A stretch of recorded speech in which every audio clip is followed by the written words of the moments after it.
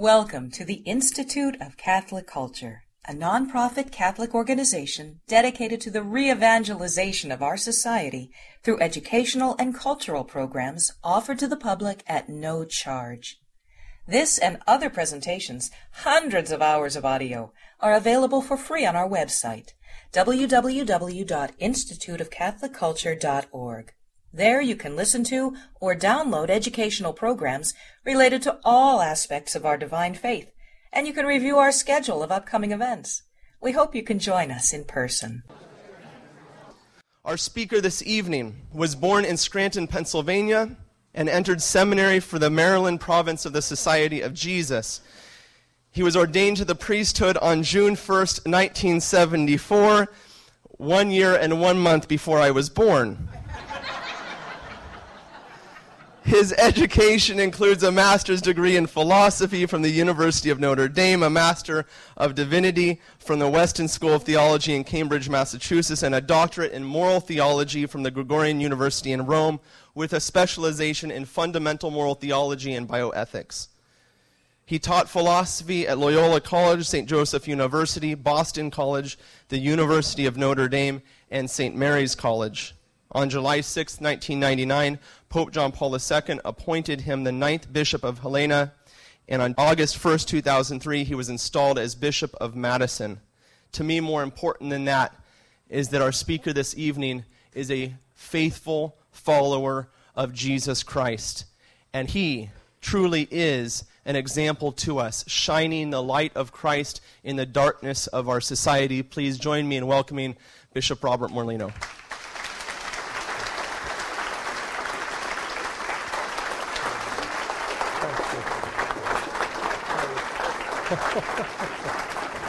Thanks, Thank you. God love you. In the name of the Father, and of the Son, and of the Holy Spirit, amen. Let us say together, Hail Mary, full of grace, the Lord is with thee. Blessed art thou among women, and blessed is the fruit of thy womb, Jesus. Holy Mary, Mother of God, pray for us sinners, now and at the hour of our death. Amen. Our Lady assumed into heaven, pray for us. In the name of the Father, and of the Son, and of the Holy Spirit. Amen. It's great to be here. I hope that I shine the light into the darkness, but whatever I shine, it's certainly big. Let me just put a few words here that'll keep me focused. Modernity, conscience, freedom of religion, state-imposed secularism, and its results, the results of state-imposed secularism. Here we want to talk about artificial contraception, same-sex unions, gender identity, abortion, and the future. Now, the Council of Trent and Vatican I. Now, we all have to get real nervous when we hear Vatican I, because that's pre-Vatican II.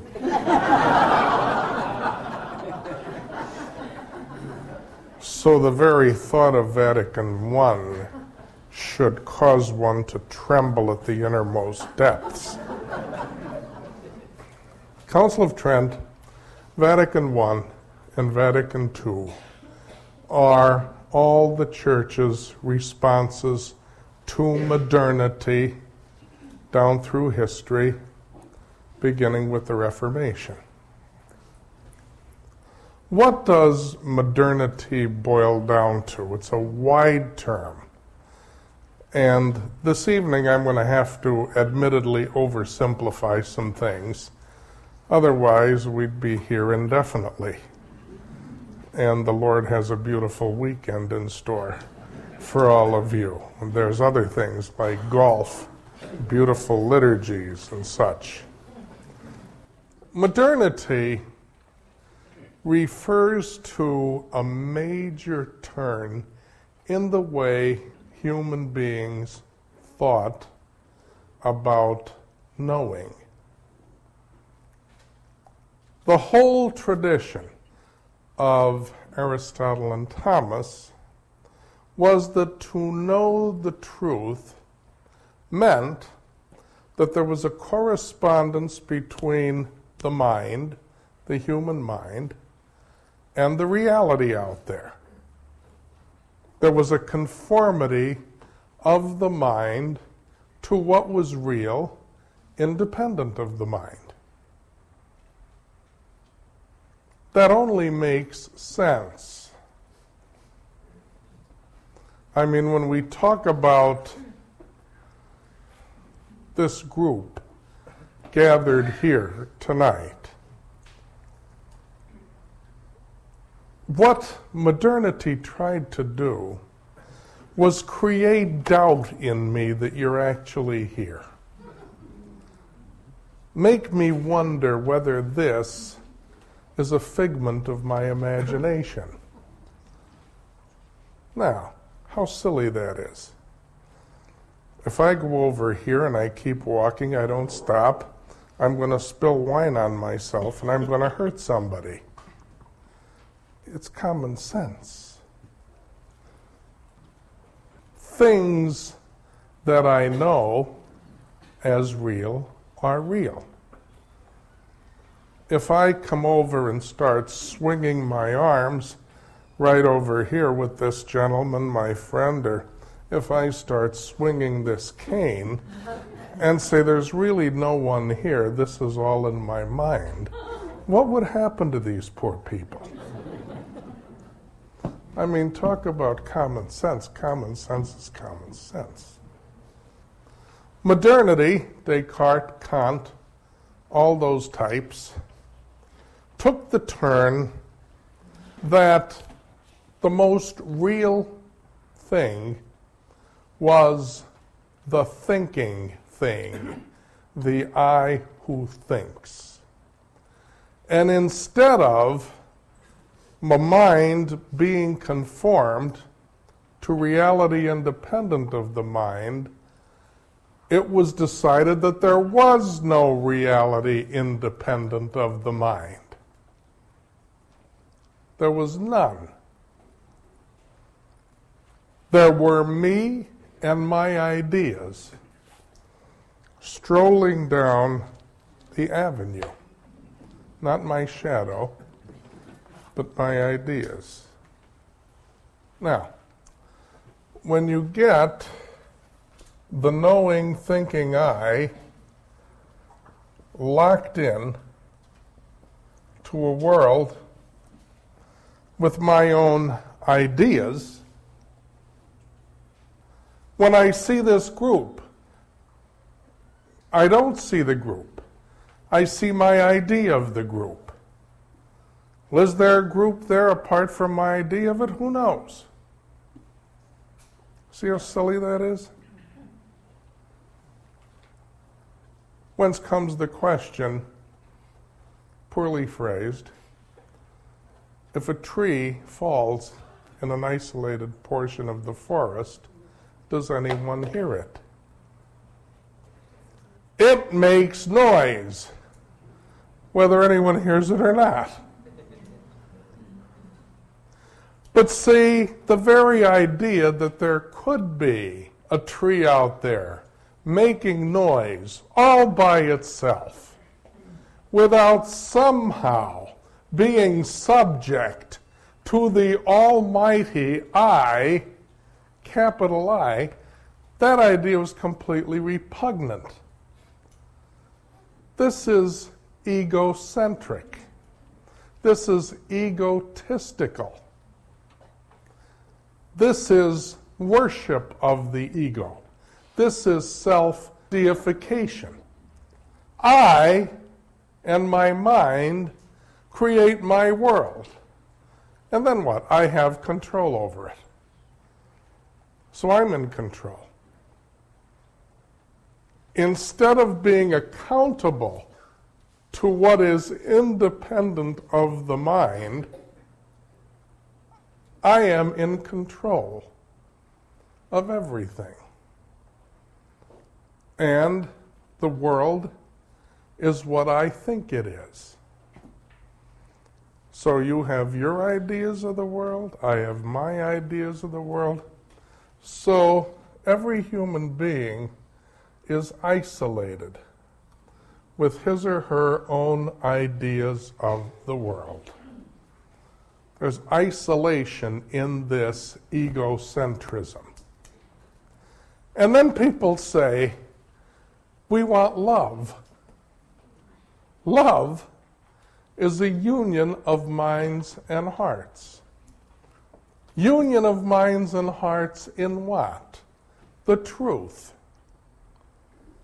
But aha, there is no truth. If there's no truth, there's no love. And there isn't any love. The world is merciless. The world is merciless. That's modernity. The isolated self creating his or her own world in such wise that union of minds and hearts are impossible, because union of minds and hearts is union in the truth, and there is no truth. Everybody has his or her own little world locked in with his or her own little truth. And we see that all the time. I mean, teaching college one day a good number of years ago, I was having trouble communicating a logical argument in words to a student. So I said, do you have some basic understanding of math? And he said, yeah. So I wrote out the argument in words, and I transposed it into symbolic logic.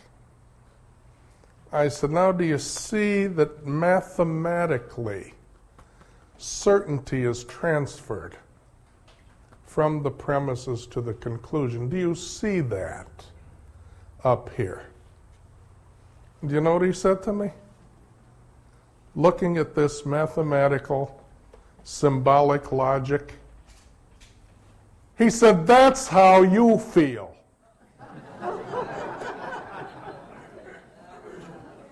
I looked at that equation, and I said, if that's how I feel, I'll eat both my hats. Because that's not a feeling. But if I think that it's a feeling, it's a feeling. If I feel that it's a feeling, it's a feeling.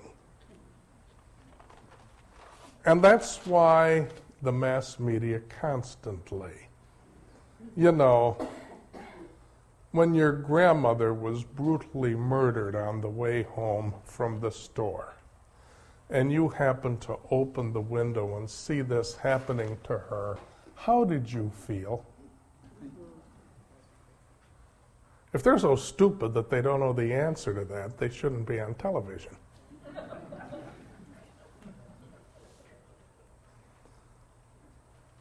And the media will play it up if someone, they love it if someone breaks down into tears.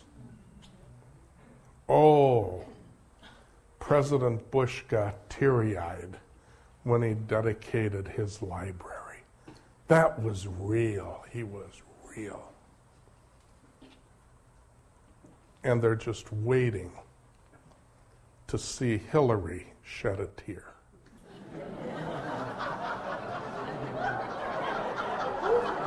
So that they can have an out-of-body experience.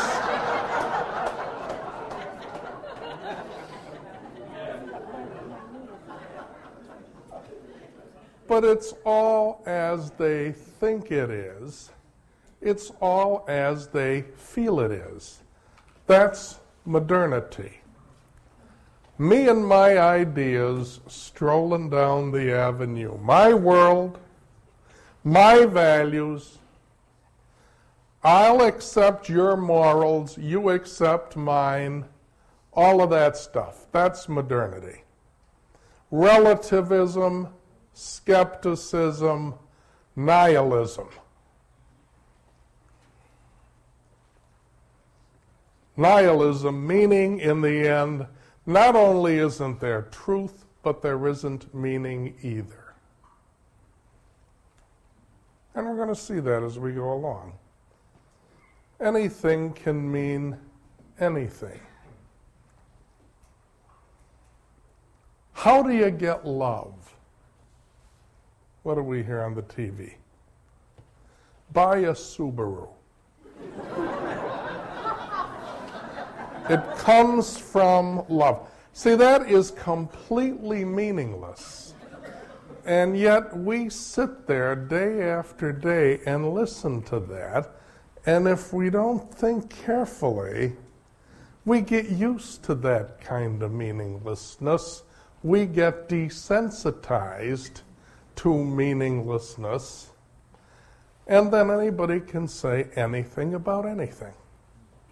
Enter politicians. This is a field day. Words don't mean things anymore. It's a field day. You know, promises are made. It's never that's not what I said. I never meant that. And on and on and on.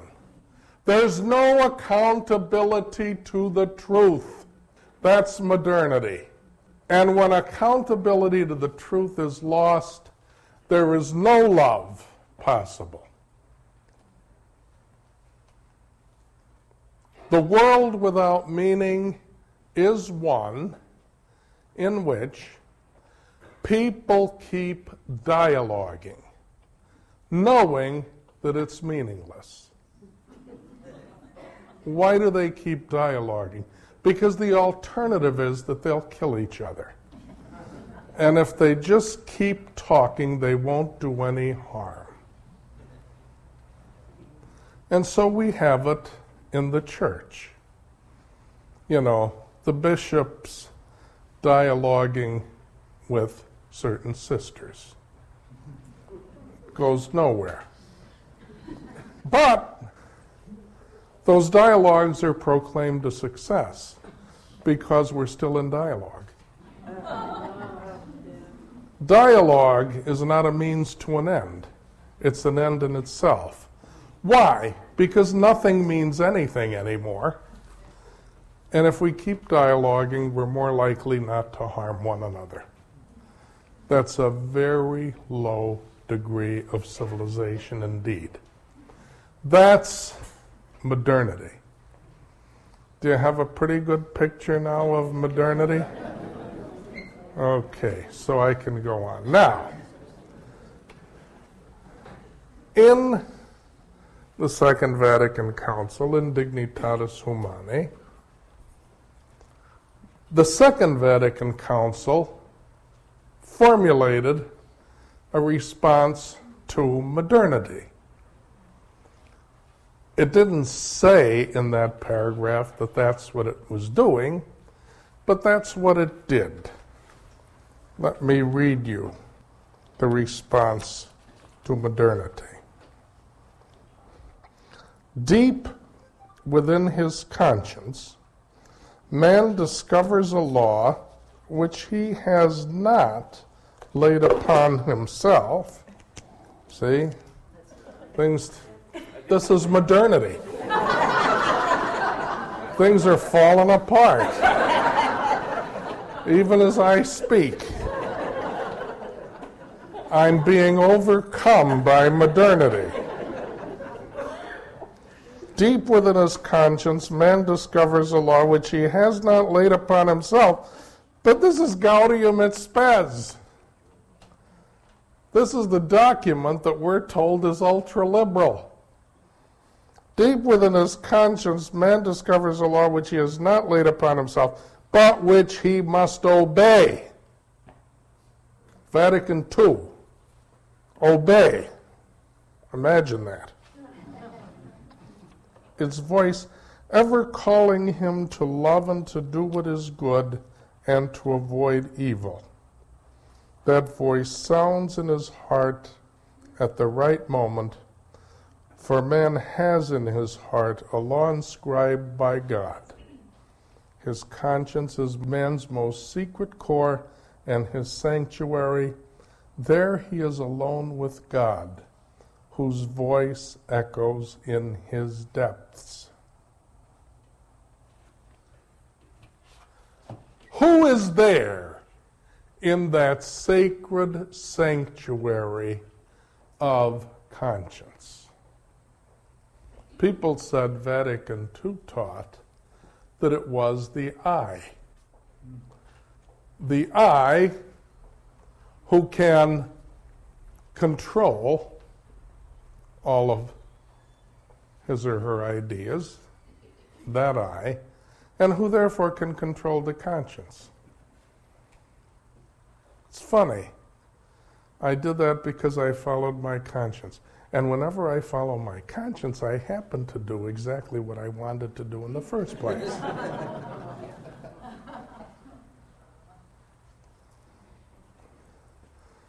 That's what modernity did to the notion of conscience.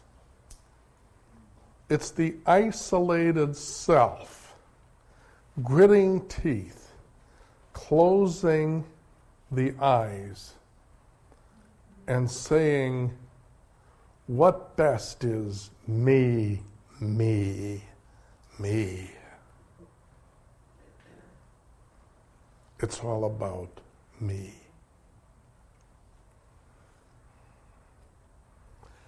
God is there in the sacred sanctuary of conscience, and since he's there, he is the major player there. I am not. And God has inscribed on the heart of the human being a law. It's inscribed in the very nature of man, the natural law, which boils down to the Ten Commandments. So when I enter the sacred sanctuary of conscience, I do not become supreme over all theories of right and wrong. I do not become supreme against every teaching of religious authority. The conscience is not a dispensation machine from doing what is basically right. It's not a free pass. It's not a get-out-of-jail-free card. That's how it's used. The minute somebody tells me, even today, as a priest or a bishop, I followed my conscience, in my mind, immediately I say, well, what did you do that was wrong?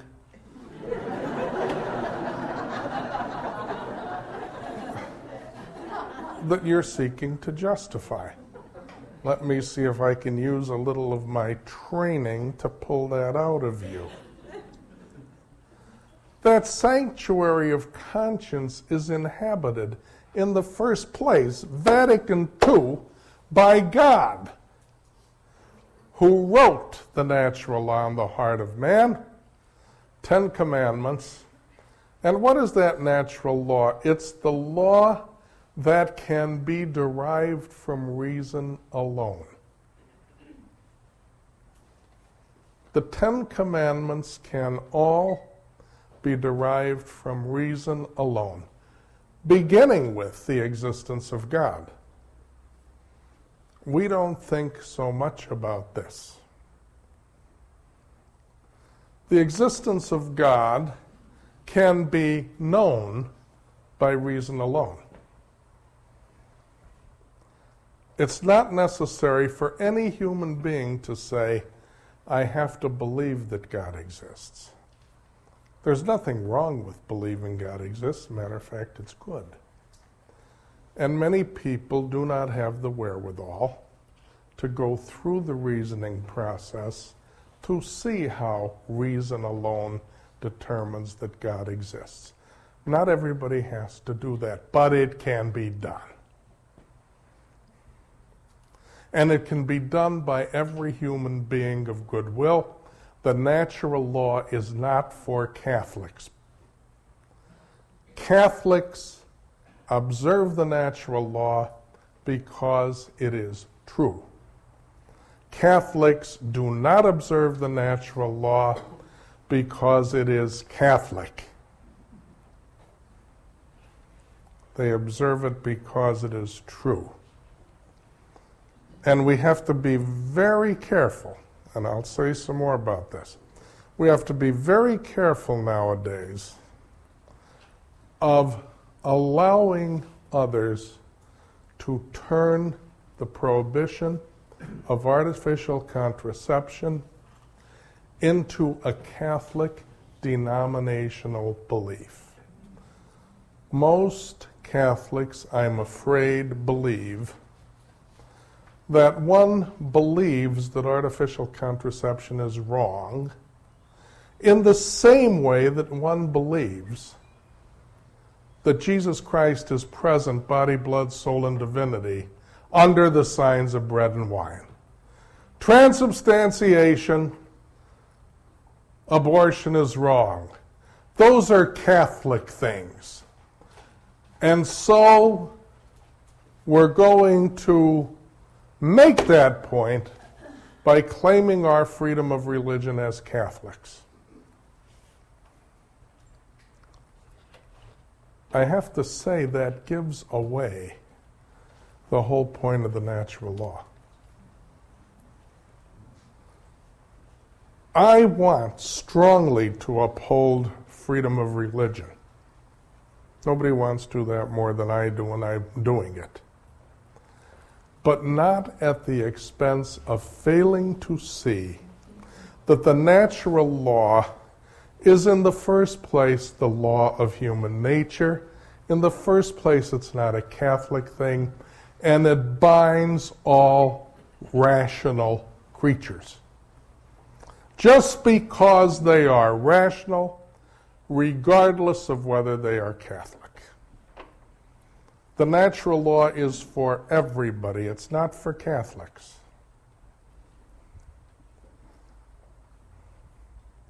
So we have to be careful when we say our religious freedom causes us to defend the Church's teaching on artificial contraception.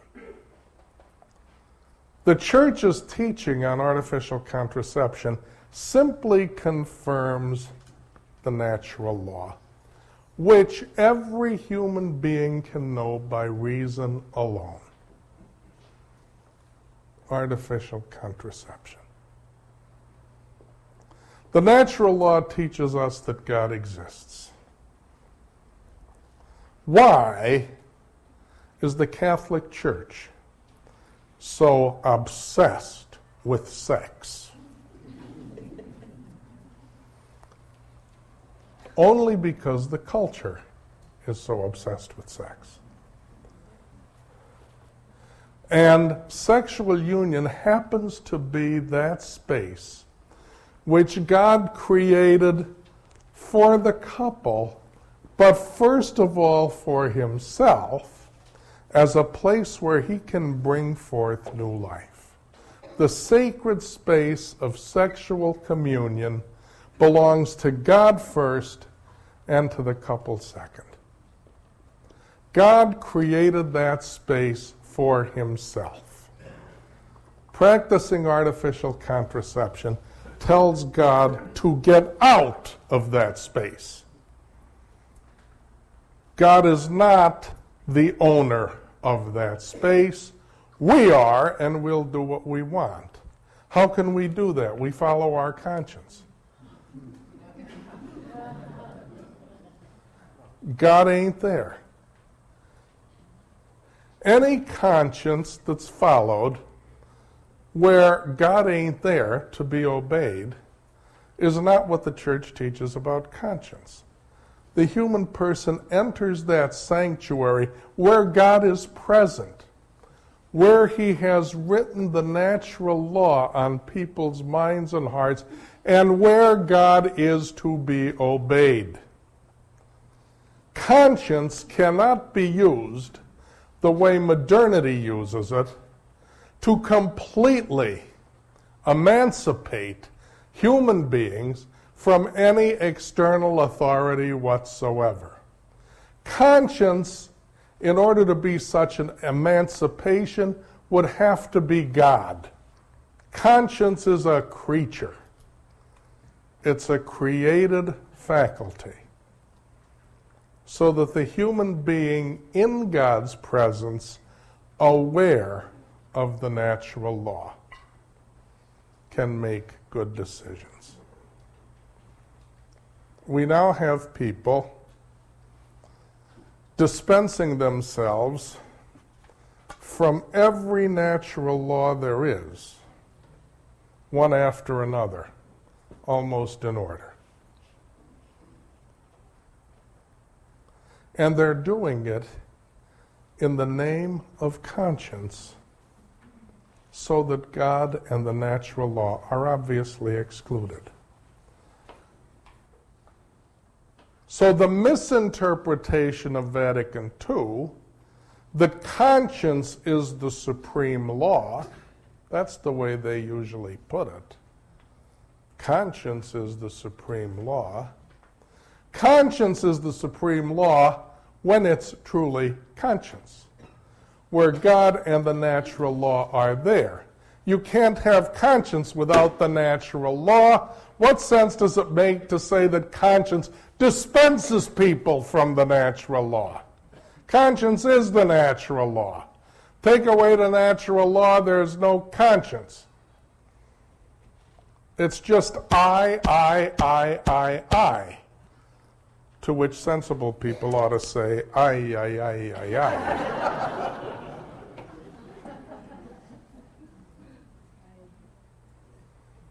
So, the natural law can be known by reason alone.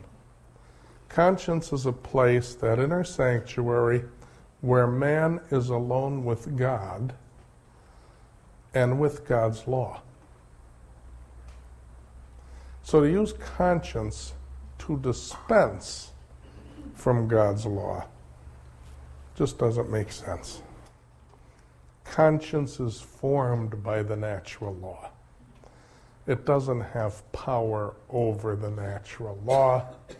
The natural law holds conscience accountable because God is there, and the natural law comes from God, whose existence we can know by reason alone. How are we doing? We doing all right? All right.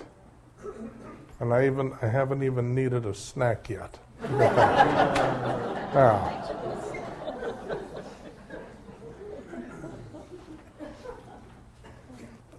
the existence of God can be known by reason alone. And since the existence of God can be known by reason alone, the human relationship with God and the freedom that entails, the freedom of religion, is by far the most important freedom. Because as goes my relationship with God, goes my eternal salvation. People never talk anymore as though it's possible to lose one's salvation. Why? Because I follow my conscience, that is, I follow my I, and my I is always right by definition. no God, no natural law. But conscience is accountable to God and the natural law. The natural law frees me, doesn't enslave me. It frees me to seek the truth about God and to seek my salvation. Nothing could be more important than the freedom to carry out what is necessary to be saved. Once we know that God exists, we got to worry about being saved. No freedom could be more sacred than the freedom to do what I have to do to be saved, because without that freedom, I don't lose something in time, I lose something in eternity. Nobody has a right to block or interfere with my relationship with God. Nobody ever has a right to stop me from doing what is necessary to be saved. No one has that right. Not even Mrs. Sebelius. Nobody has that right. Freedom of religion is the most basic of all the human rights, because the other rights are limited to matters of time. Freedom of religion relates to my eternal salvation. Whether I'm free to achieve that by God's grace or whether I'm not. There couldn't be anything more important than that. It amazes me how it's been hard. At first, it seemed easy to sell Catholics on the importance of freedom of religion. We seem to be building some momentum. And in just a year, where has that momentum gone? It's proving very hard to get Catholics interested in freedom of religion. It's very bad, because that means that Catholics are sitting by worrying about other things. They're worried about all sorts of other things, depending on where the mass media turns their attention. They're worried about, instead of freedom of religion, they're worried about the freedom of the boys to use the little girls' room, because that's where the media are taking us. That's the distraction. That's the distraction. The media is in cahoots, and this is no news to anybody, with the administration to force state-imposed secularism on everyone as our religion. Vatican II said freedom from religion means freedom from coercion by the state to practice a religion, or freedom from coercion by the state not to practice a religion. Religious freedom is freedom from the state in religious matters. That's Vatican II. That's not what we have. We have secularism being imposed by the administration and the mass media across every conceivable line. Now, it's the Common Core. See, let's try to get a hold of education. Now it's what colleges are going to observe new regulations so that they can be more affordable. And only if they do that will they get the money. And of course, when the money comes, all sorts of strings will be attached. State-imposed secularism rests on the misinterpretation of Vatican II about conscience, and it rests on the suppression of freedom of religion. If we lock ourselves in church and don't let anybody outside hear us, that's our freedom of worship. Big deal. Jesus Christ said, go out into the whole world and tell the good news. He didn't say, stay in church and when you go out, keep your mouth shut. We Catholics have to stop keeping our mouth shut. We really have to stop that. That's been our way. We say, I'm not going to go out and preach on a soapbox. Okay, leave out the soapbox. But go out and preach on the floor. You don't need the soapbox. On the sidewalk. We have to speak up. Because we are being steamrollered into an impossible situation. This state-imposed secularism, which destroys conscience, which is an all-out attack on the natural law. Secularism destroys conscience, rejects the natural law explicitly. There's not even an attempt to cover up anymore. I read something now that if members of the military want to enter into a same-sex union, they get special bonuses and benefits. Heterosexuals don't get that. The Pentagon. I used to like the Pentagon. But anyway, let's look at the results. The results of the destruction of conscience and the all-out attack on the natural law are the promotion of artificial contraception, not only by the Health and Human Services mandate, but by every other means that can be found. There are legislatures around the country arguing that the morning after pill should be given to 11-year-olds. See, get them young.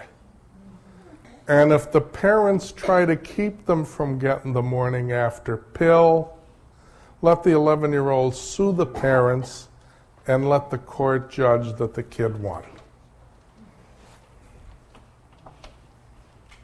That's where this goes.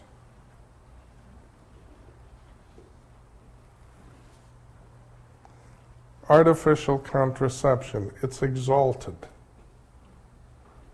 Make as much contraceptive material as available worldwide as is possible. It's now part of the common good.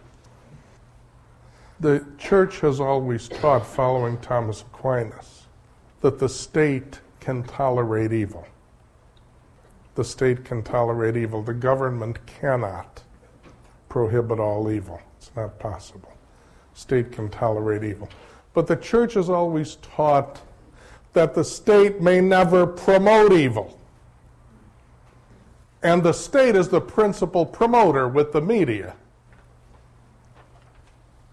of this contraceptive culture, even daring to try to divide Catholics among themselves once again over this issue. You know? The bishops say one thing, and then we get the nuns on the bus. That must be quite the thing to be on that bus.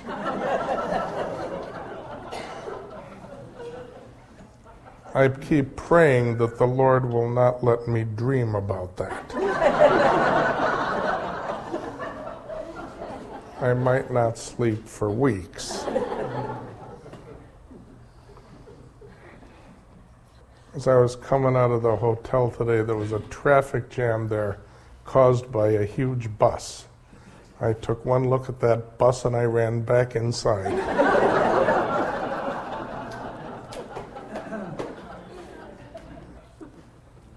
Now, artificial contraception and same-sex unions. I just told you about the latest at the Pentagon.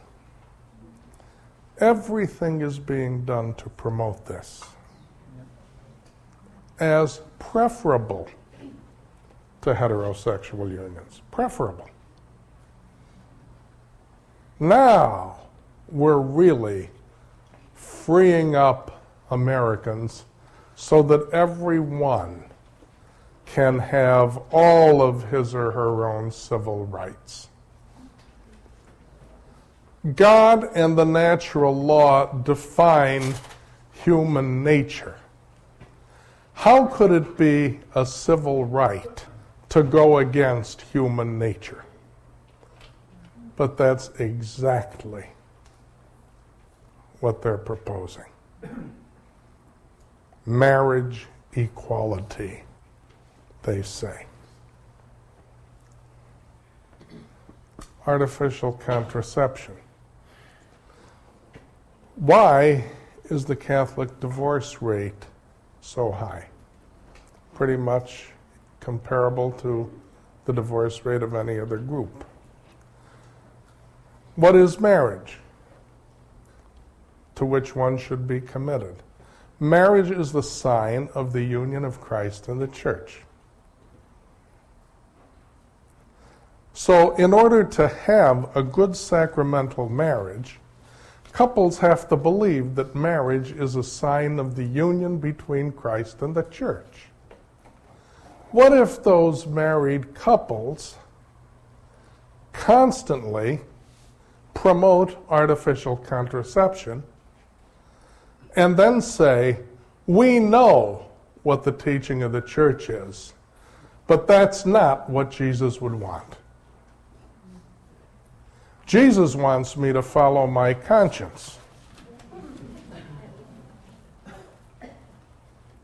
Jesus doesn't want artificial contraception prohibited. The church says Jesus does. The church is wrong. How can a couple who profess by their behavior that Christ is divided from the church witness to his union with the church? They're saying, as far as contraception is concerned, Christ is not at one with the church. What Christ wants is different from what the church wants. So Christ is not one with the church. And by the way, George and I are public witnesses of the fact that Christ is one with the church. You can only live a contradiction so long. Do you get that? That's a real contradiction. On the one hand, George and I are public witnesses of the unity of Christ and the church.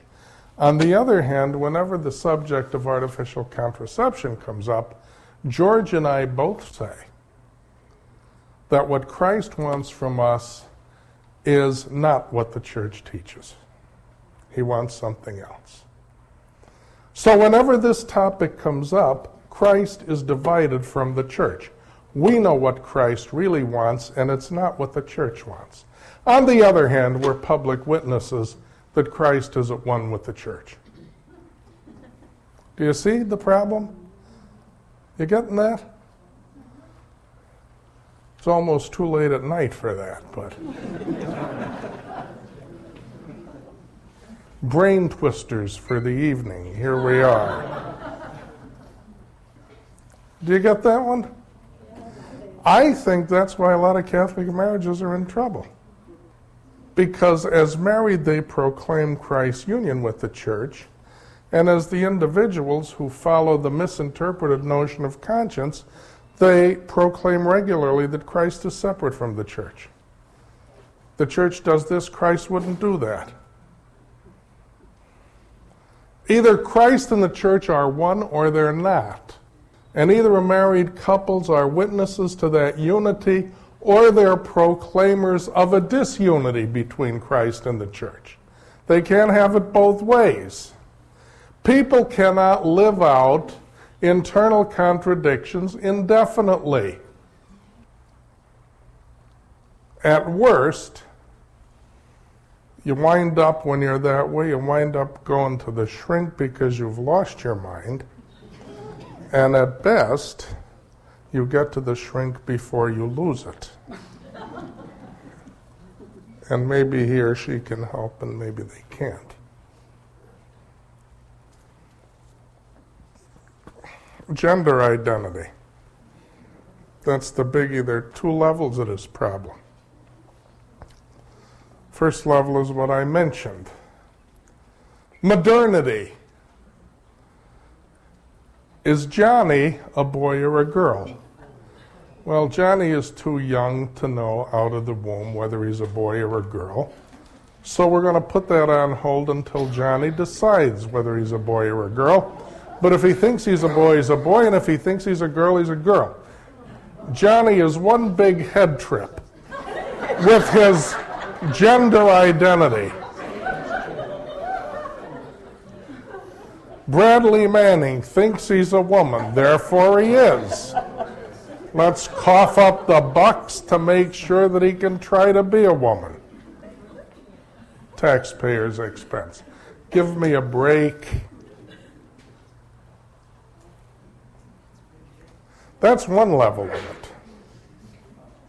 You know, does Jill want to go into the girls' room, or does she want to go into the boys' room at school to go potty?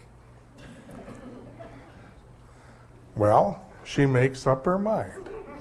If she thinks she belongs in the boys' room, she belongs in the boys' room. If she thinks she belongs in the girls' room, she belongs in the girls' room. That's modernity. This isolated I. There's another level to gender identity. I mean, no offense. My grandmother was the prime instrument of the Lord in my own vocation. And she was a thrill and a trip. She's one of the few people I know who at 96 was still a barrel of laughs. She was funny right to the end. Women are called to be like Mary, the greatest of all Christians. That's the bottom line about what the church has to say about women. The greatest of all Christians was not any pope, not any bishop, not any priest. It was the woman, Mary, the Mother of God. Women are called to be like her. That's not a bad deal. That's not a bad deal. But under the influence of the media and the administration, our society has become increasingly feminized. That is, men have become more and more accustomed to be intimidated by women. And therefore we have all this crime. We hear it all the time. Boys don't have the male role model. The same people who say boys don't have the male role model don't want them to. Let's have daddy and mommy, or whatever we have. It's become very unfashionable to talk about men being men. It is politically incorrect to talk about men being men, as though there were no difference. I saw on TV the other day that men who seek testosterone shots actually become more feminine in the longer run. So that's not the answer. There's no chemical answer. Men have to stop being afraid to be men. Men have to get together as Christian men and reflect on what it's like to be like St. Joseph and like Jesus, just as women have to get together and reflect on what it's like to be Mary. Of the two, the woman is greater. There's no ambiguity about that. But men are still supposed to be men. And the idea of getting Catholic men together to reflect on their manhood is an essential ministry in the church in these days. That issue of gender identity is more important than whether Jill goes to the guy's bathroom or the girls. Though that's a lot of silliness. We should just stop that. The Middle East is ablaze and the country is broke. And the politicians are fighting about down this way, Sally, or that way. What do you want to do?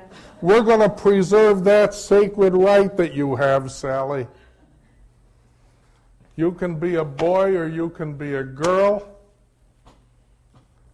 See, this has got to stop. This is a direct attack on the natural law. And it presumes the destruction of conscience. Abortion, direct attack. How could it ever be possible? Reason alone tells us it could never be possible to intentionally kill the innocent preborn.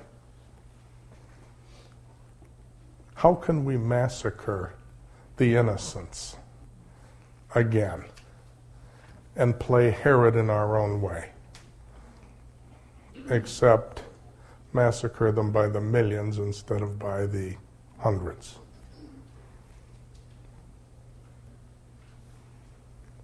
Going against reason, going against our human nature. The administration and the media have the whole country desensitized and comfortable with that.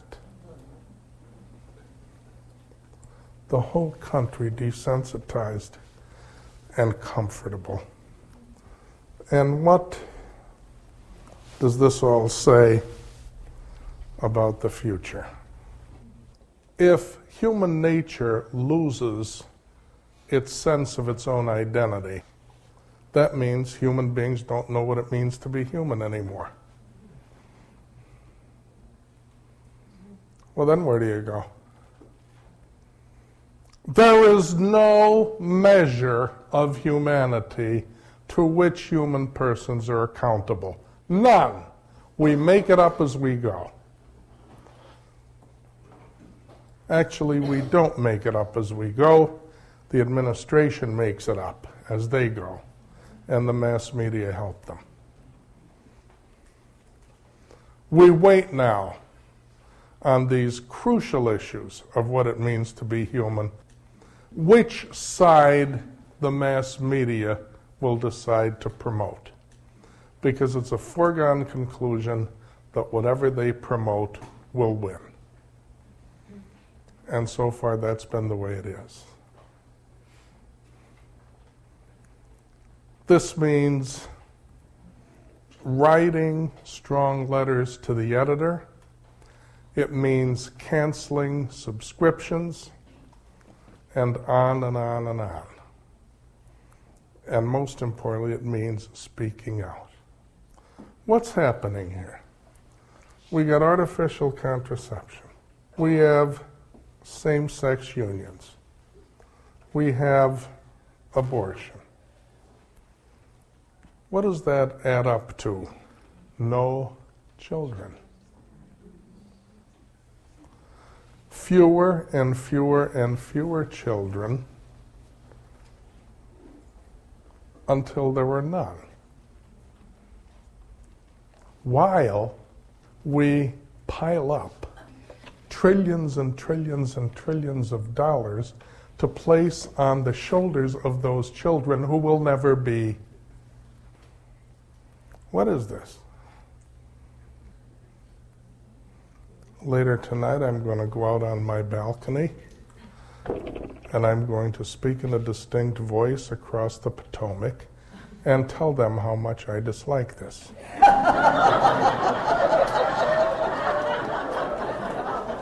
If you see that a bishop was arrested in Arlington, it was not Bishop Laverty. You can be sure of that.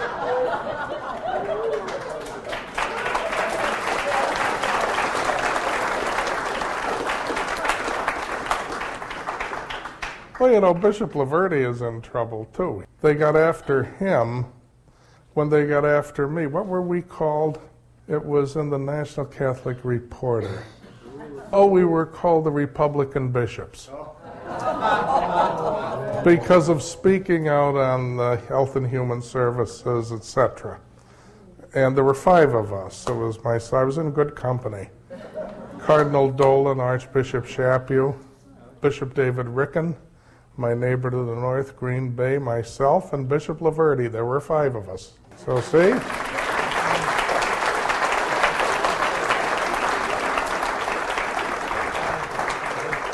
I did not mean in any way to say that Bishop Laverty does not support our convictions. He does. What I meant to say is that he wouldn't go out on his balcony in the middle of the night and yell things across the Potomac. That's more my personality than his. Not all the Italians are the same. But just think of it. Trillions and trillions and $1 trillion of debt laid on future generations whose numbers become fewer and fewer and fewer and fewer. That's what happens when people, God forbid a nation, turn against human nature. And in the year of faith, in the spirit of the new evangelization, we got to stand up, we got to speak out, we got to write letters, we've got to vote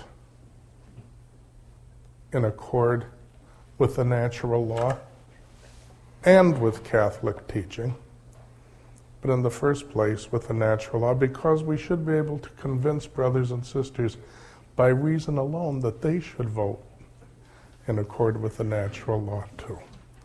But we've got to get into action.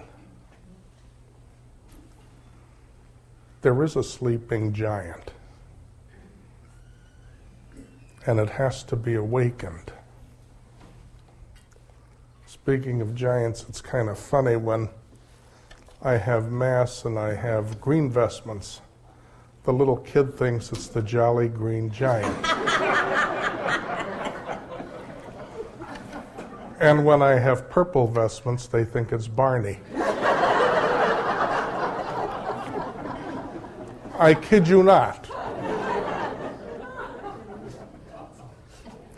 So, it's not in your hands, it's in God's hands. But with God's grace, He wants your participation. And the time is over when we can sit back and kind of say, well, maybe he'll be voted out of office in a couple of years and this will all go away. The roots are too deep. The roots are too deep. It's not going to go away. We're going to get to the point where he is no longer the problem, but rather where others who have been programmed and indoctrinated in a certain way, they're the problems, and there'll be plenty of them left.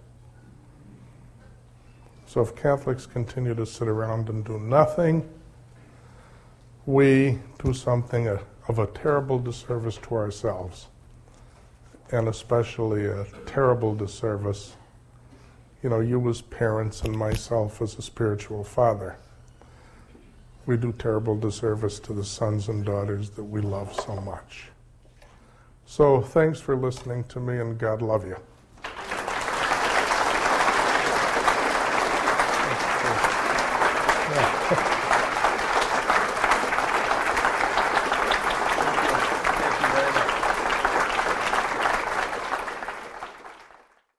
I began this evening talking about being a light of the world, and the bishop talked about that very point. We have a challenge as Catholics, and Pope Benedict said in his address to the catechists, without a doubt, a mending of the fabric of our society is urgently needed in all parts of the world. We certainly understand that. And then he says, but for this to come about, to solve this problem, what is first needed is to remake the fabric of the ecclesial community itself. If we don't have strong parishes, then our society is not going to be strong. We need strong parishes, and I think you will all agree that to have a strong parish, we need faithful priests. In the 10 years that Bishop Morlino has been in Madison, Wisconsin, when he was brought there, they had 4 seminarians. He now has 32.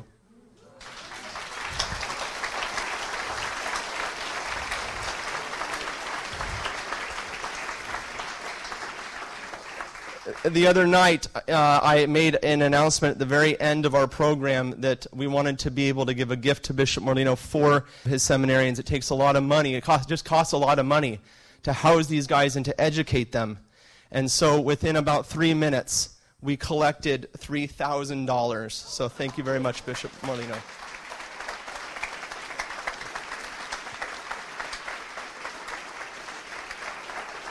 For you. Thank you so much. Let the battle begin. Okay. Excellency, what do you say to those who claim that prior to Vatican II, the Catholic Church teaching on freedom of religion was different? For instance, the Syllabus of Errors, and therefore the Catholic Church has changed its teaching on this. I would say that that's not correct historically, because error, this Vatican I again, pre-Vatican II, error has no rights. That was always the teaching of the Church, and it still is the teaching of the Church. Error has no rights. If something is false, no one has the right to proclaim what is false. Error has no rights. But if someone is sincerely in error, if a human being is sincerely in error, they do not lose their rights because of that error. That was the twist that Vatican II gave. So, error has no rights. Church always taught that. But the one who is in error retains his or her rights as long as they're sincere and in good faith.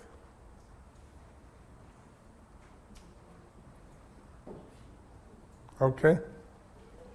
And I mean, even if they're in bad faith, they retain their right to life, because in discussing this kind of a thing, the last thing we want to do is undermine the teaching on human dignity. So in order to uphold human dignity, we have to say error has no rights, but the one in error retains basic human rights, just because he or she is human. So I'd say there really is no change, there's an addition. Speaking of scandal on the church, the last 2 Supreme Court decisions, one on Dome and one on Prop 8, were both authored by Catholics.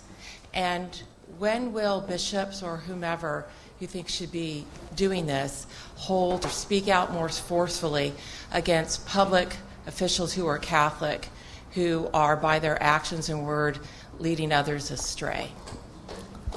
I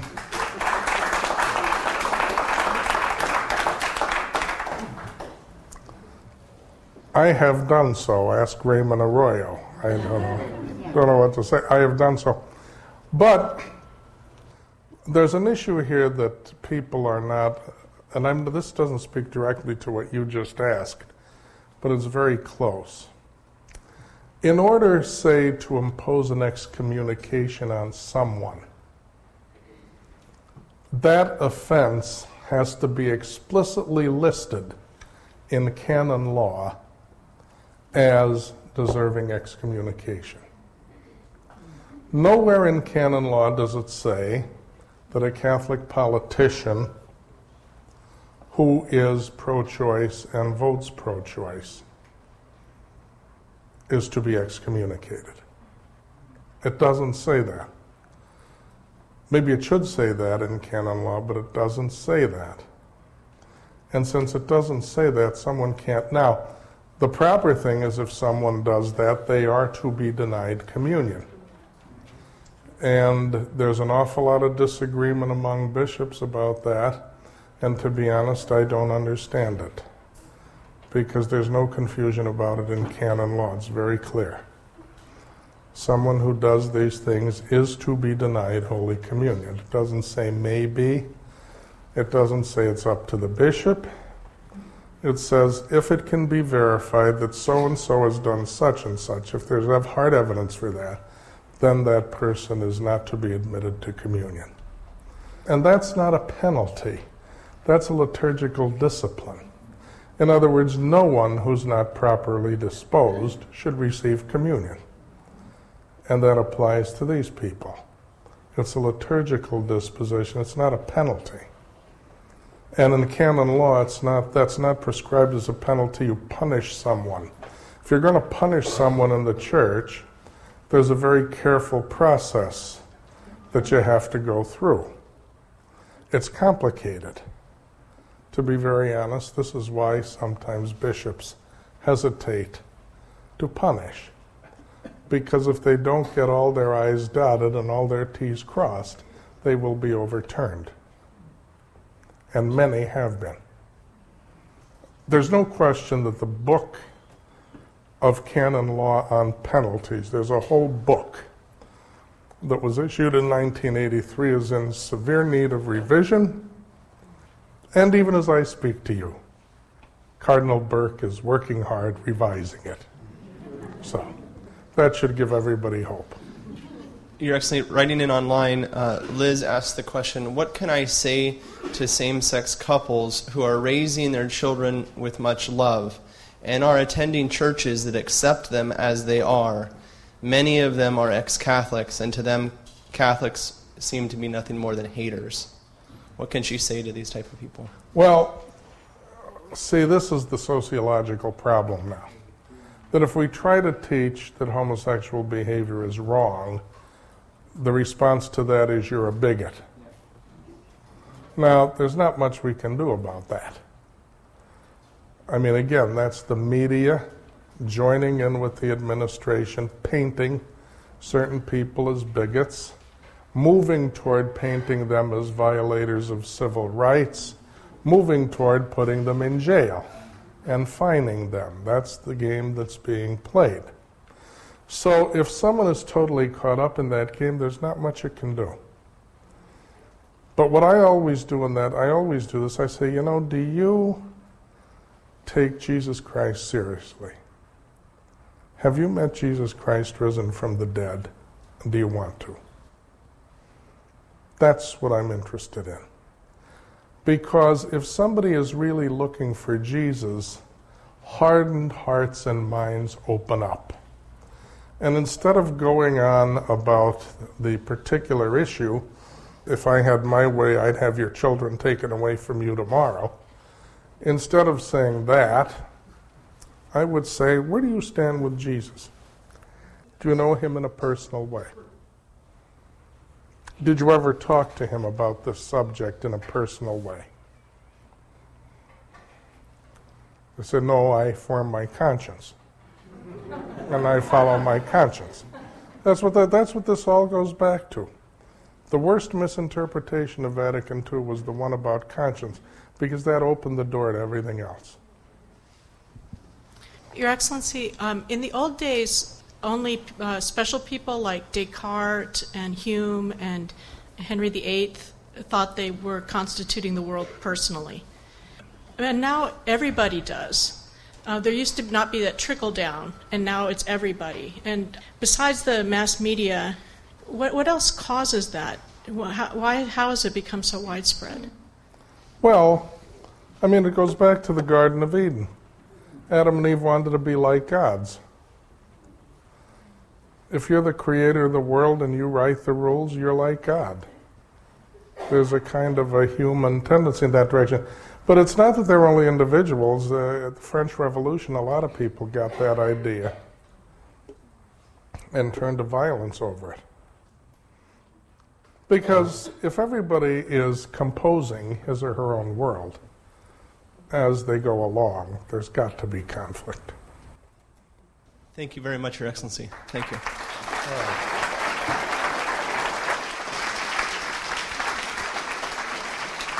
you very much.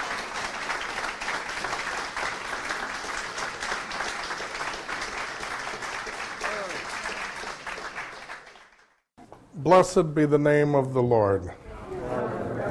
Our help is in the name of the Lord.